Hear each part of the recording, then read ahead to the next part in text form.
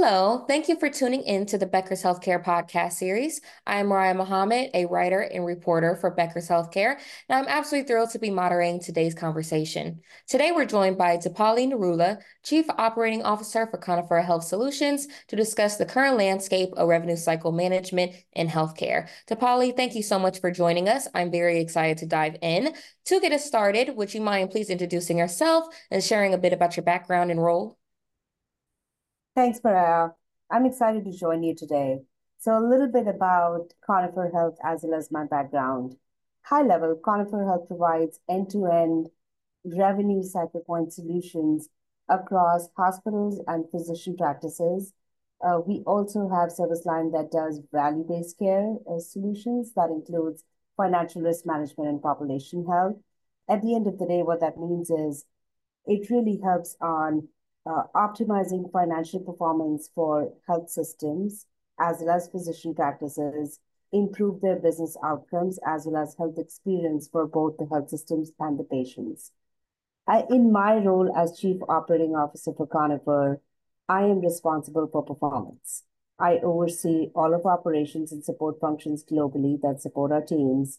And prior to joining Conifer, I spent a number of years in consulting, supporting healthcare payers, providers, and healthcare tech companies, providing guidance and direction on strategic as well as operational improvement agendas for the organizations. Wonderful. Thank you so much for giving us that information on your role and your organization. So during a special session at Becker CEO and CFO Roundtable in November, you and your colleague Ben Gerald, Vice President of Operations at Conifer Health Solutions, discussed current challenges in healthcare revenue cycle management. Can you offer a quick overview of those key issues for our listeners today? Sure. As I synthesize it, I think there are four big key challenges that are really that we are really focused on. Number one is the reimbursement delays and errors. And what that means is that due to there are so many manual processes, lack of standardization, different folks doing different things that maybe not dedicated people, that it does lead to a lot of reimbursement delays and errors.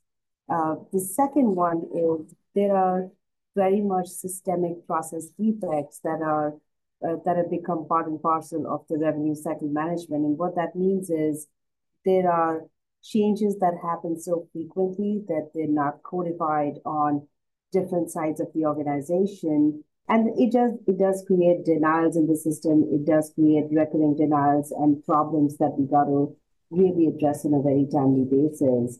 The third thing I would say is really it has become the friction due to whether it is the complications, the changes that are happening so rapidly, as well as the lack of transparency in terms of getting the details on, for instance, for denials data, it just adds to a lot of friction within the organizations. And the last thing is it's becoming costly and time consuming.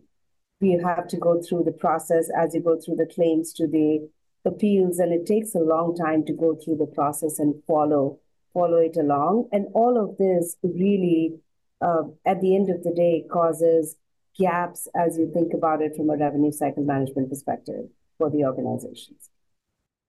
Got it. Got it. Yeah. Thank you so much for giving us that insight into RCM.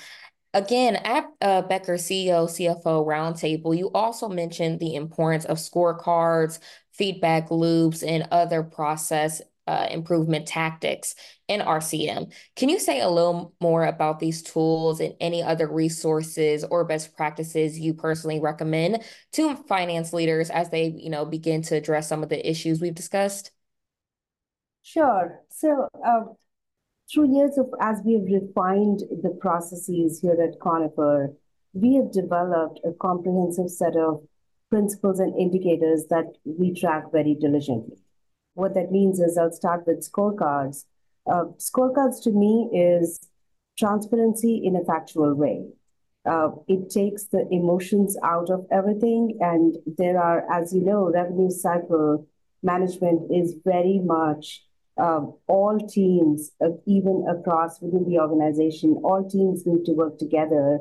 And it's important to provide that metrics in a very factual way so that, like I said, it takes the emotions out of it and really keeps the focus on performance, really keeps the focus on what needs to be improved so that we can continue to be better.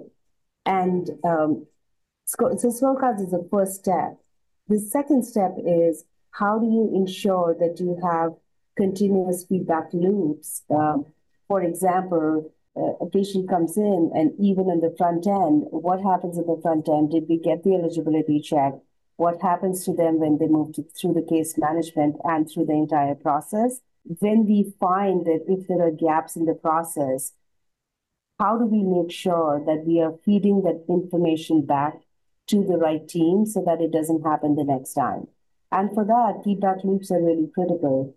At the end of the day, it's the AR function on the back end that really sees it, but they need to feed it back to, for example, folks in the facility on the front end side to make sure that they are, if there is a gap that was missing, how do you make sure that that information is being fed back? So pretty critical. How do you use those scorecards? And that's where really it leads to success is when that information is fed back and it's actually transparent and everyone feels accountable, which leads to the third point in terms of engagement and accountability across different teams is extremely, extremely critical.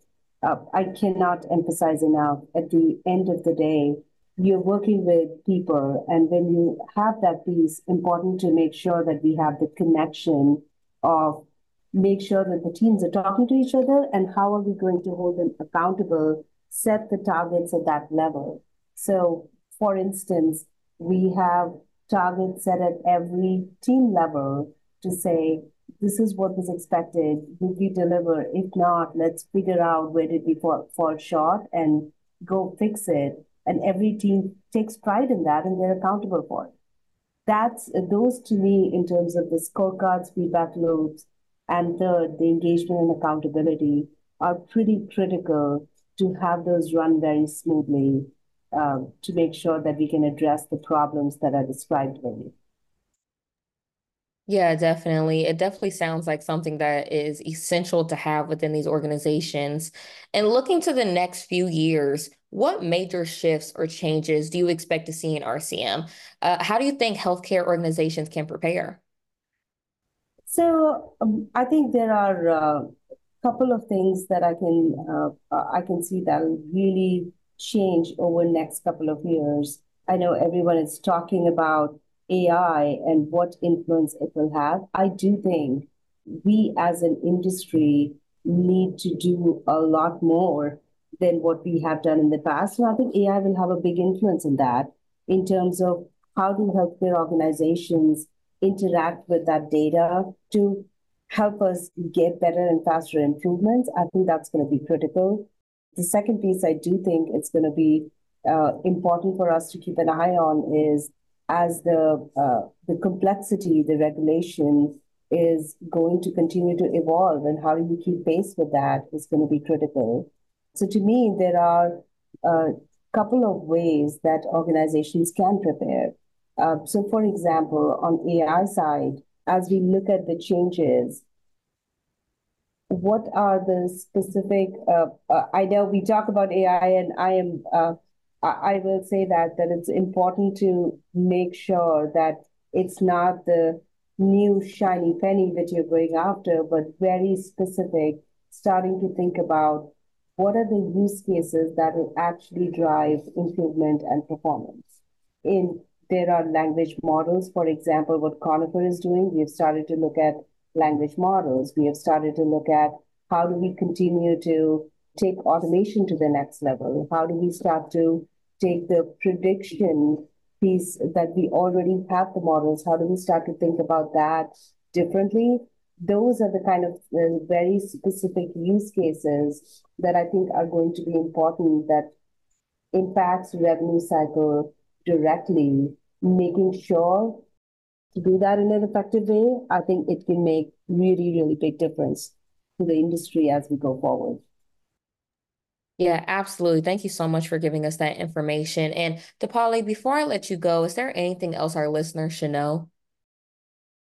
Uh, sure. I do think when we talk about the question that you asked in the trend, and as we think about it, I do believe that expertise and a partnership will become more relevant in the future just based on a number of factors. I think number one, I think it's going to be important to have an integrated, holistic tech stack. What that means is the rapid integration of advanced technologies such as artificial intelligence that we talked about, machine learning. It will be important. It's not many organizations will probably do as a side project. I think the integration becomes really, really critical in a scalable way. Otherwise, you don't see the benefit of that technology and how do you use this in a compliant way. The second piece, I think, the interdisciplinary collaboration. And what I mean by that is the communication that is required across different diverse healthcare leaders and across different teams is going to become pretty critical. And how do you benefit out of that and is going to be important to take advantage of new technologies. And then the third piece also I alluded to before, but navigating that regulatory landscape. It is getting complex by the day.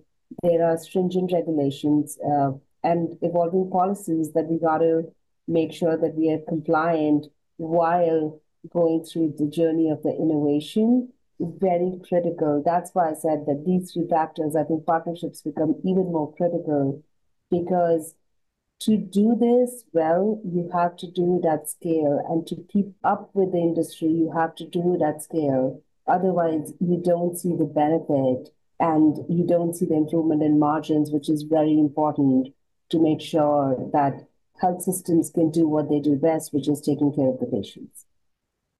Yes. Well, thank you so much for your time and a great discussion today and for those final thoughts. We really appreciate you coming on Becker's Healthcare.